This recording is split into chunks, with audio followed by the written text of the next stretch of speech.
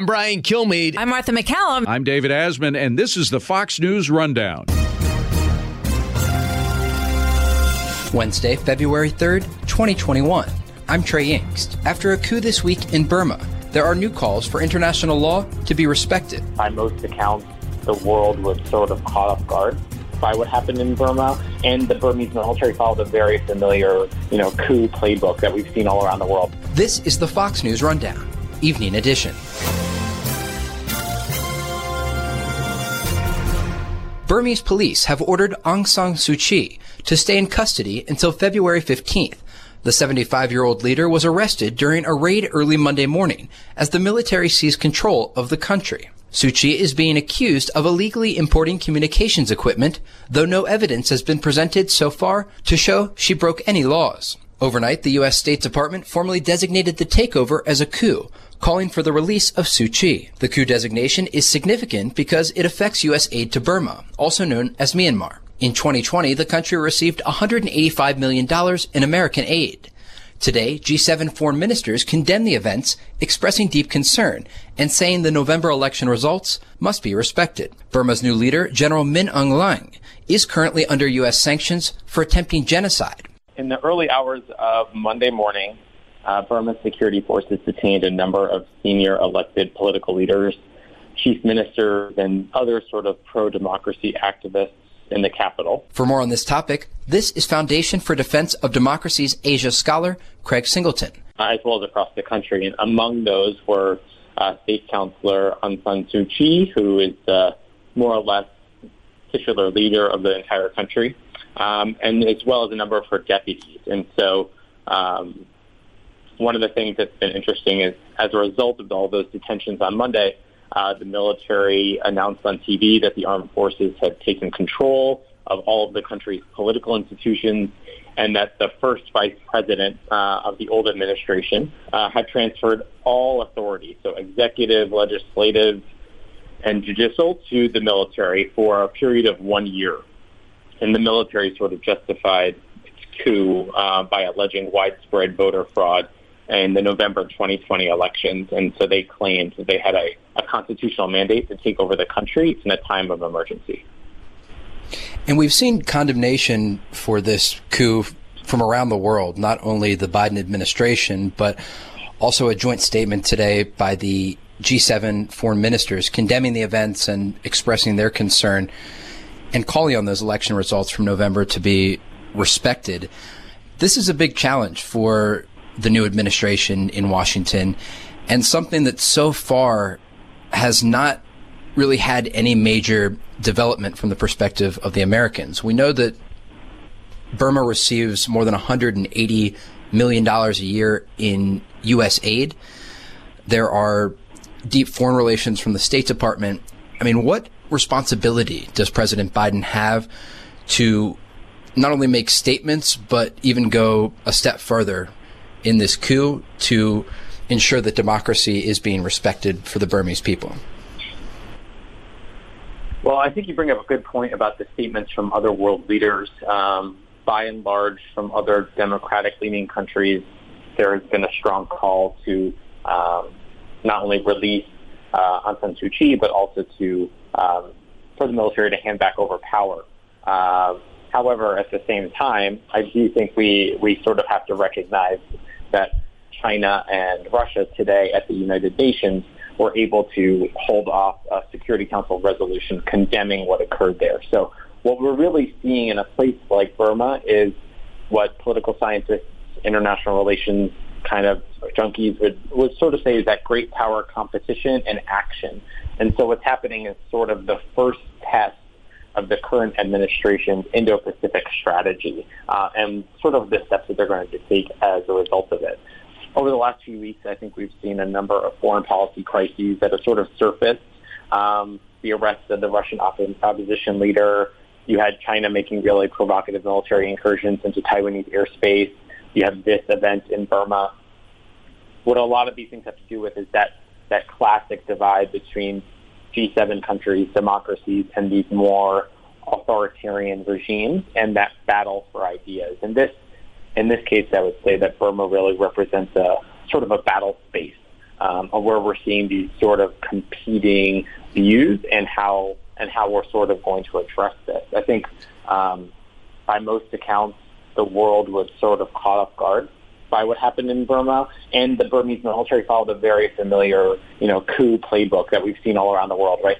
They cut off international communications and media, and they closed banks to prevent a run on them, which is sort of reminiscent of something that's occurred in the past. There's a curfew that's now in place, and this morning they charged Aung San Suu Kyi with crimes for having illegal radios in her home, which it goes to its natural conclusion, right? She could spend years in prison. And so I think the biggest challenge for the U.S. government right now is if the broader pivot to taking a more aggressive approach on China is something that's going to be sort of consistent from the Trump administration to the Biden administration, and if Team Biden felt that the former administration wasn't doing it particularly well, how exactly do you evaluate Biden's approach and what the State Department and the White House have been saying? This is sort of where the rubber meets the road. The State Department and the White House were publicly referring to the situation in Burma as a coup. They're threatening sanctions against the Burmese military, but you have to contrast that with China's approach, which was much more measured. Beijing put out a statement saying that they're in the process of understanding the situation. They express hope, right, that all sides can appropriately handle their differences. All of Burma's neighbors, we should mention, issued very hands-off statements, which is really consistent with how Southeast Asia as a whole sort of has a non-interference policy. So if the U.S. government looks at this and says, are we already out of messaging sync with our partners in the region? And is China, because they aren't coming out and talking about sanctions, sort of running a lap around us? And what does that mean? Well, China was already sort of getting their claws into Burma for a really long time economically. They're building a port infrastructure in a place like Burma, which is really, really important from a regional perspective. There are also media reports out there that the Chinese may be seeking a military presence in a place like Burma, which would give them reach throughout the Indo-Pacific. And so beyond the challenge of defending democracy and the United States' role in bringing about democracy in Burma, there are sort of broader geopolitical considerations at play. You've been listening to the Foundation for Defense of Democracy's Asia scholar, Craig Singleton. We'll be right back. You bring up an interesting point about the G7 countries, including the statements that we've seen from the Biden administration, taking really concerned statements, but not really going a step further when you have these long-term strategic plays by countries like China in the Indo-Pacific region.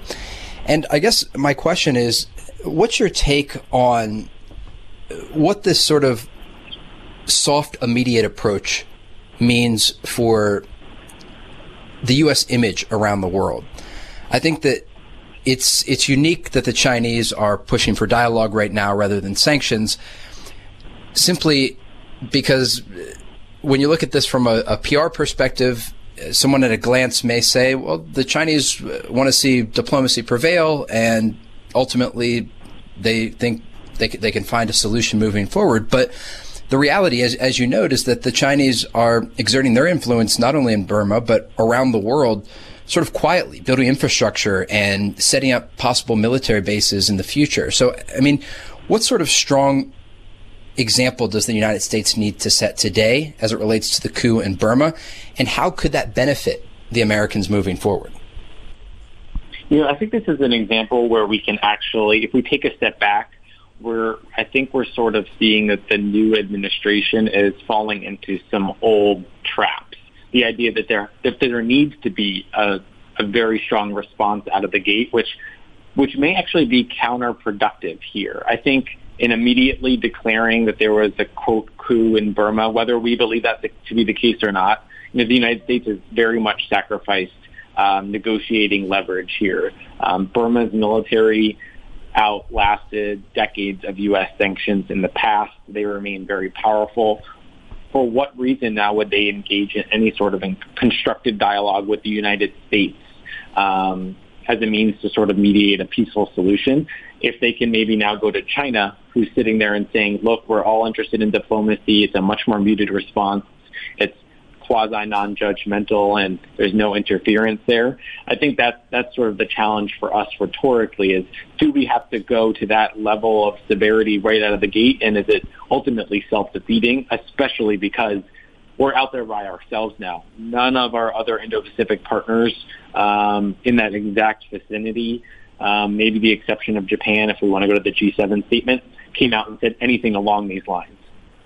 So that makes a lot of sense. Right? And so it makes it appear as if we're the outlier now. How can we possibly call for dialogue when the Chinese are sitting there and saying, look, we just want to get to the bottom of it? And I think the problem here is you lose negotiating leverage. And we could have approached the scenario a little differently, I think, had we maybe immediately come out and done something shockingly similar to what the Chinese did. Try to immediately understand the situation, try to get the different groups together, present ourselves as some sort of a neutral mediator that we just want to get to the bottom of it. And the reason that the Chinese pursued that approach is because they understand two key realities about Burma, right? The first is that apart from a popular uprising, which at present appears unlikely, Aung San Suu Kyi has no leverage over her captors. And second, the last thing most Burmese citizens want is for this to devolve into violence. They already lived through decades of trauma at the hands of their military captors. And so by talking about dialogue, it actually ensures that China is going to retain influence in Burma regardless of whether the military stays in power. And influence is the very thing that the United States had hoped to capitalize as part of its nascent counter-China strategy. And at present, that sort of looks like it's going to be a real challenge. Yeah. My last question for you has to do with something you mentioned here at the end, and that is the civilians, Burmese civilians who have lived through decades of conflict and have seen military leaders who are now sanctioned by the United States for being accused of genocide taking power in the country. How can the international community as a whole ensure that the situation doesn't unravel into violence? And you sort of alluded to it with the Chinese approach in terms of stressing dialogue out of the gate. But does this protect civilians by drawing a red line to say, we're going to start with dialogue, we're not going to start with intervention or a military approach to this situation? I think that at the end of the day, our ability to really project into a place like Burma, just given the dearth of ties and really our lack of influence there, sort of puts us at a little bit of a disadvantage. We had been making these strides in really building up people-to-people ties in a place like Burma, investing a lot in building up civil society, attempting to sort of counter China's economic offers with offers from the United States from the International Development Finance Corporation, DFC, to sort of offer an alternative. I think that one of the big issues that we're going to unfortunately face here is that we don't have a tremendous amount of credibility or influence. The good news, if there is any, is that our partners like Japan have for decades been investing in relationships both with the Burmese military, Burmese civil society and the people, and Aung San Suu Kyi's party, the NLD. And this, unfortunately, may be a scenario where we do what we can at this point to sort of support the Japanese to come about some sort of a constructive dialogue. But at the end of the day, it didn't have to be that way, and we could have been sort of leading this charge within the broader region. When we talk about an Indo-Pacific strategy, though, this being the first test out of the gate, it'll be interesting to see sort of if there is a general reflection within the government and within the administration about could we have done this better. And I would say that the one thing that's really holding them back is the lack of people who have either been confirmed into national security roles or nominated. And so if you don't have people in seats who can respond, it can be really challenging. Really appreciate your analysis on this topic and the events that have unfolded this week. A great conversation today. Craig Singleton, an Asia scholar at the Foundation for Defense of Democracies. Craig, thank you for your time. Thanks so much, Trey. You've been listening to the Fox News Rundown. Stay up to date by subscribing to this podcast at foxnewspodcasts.com. And for up-to-the-minute news, go to foxnews.com.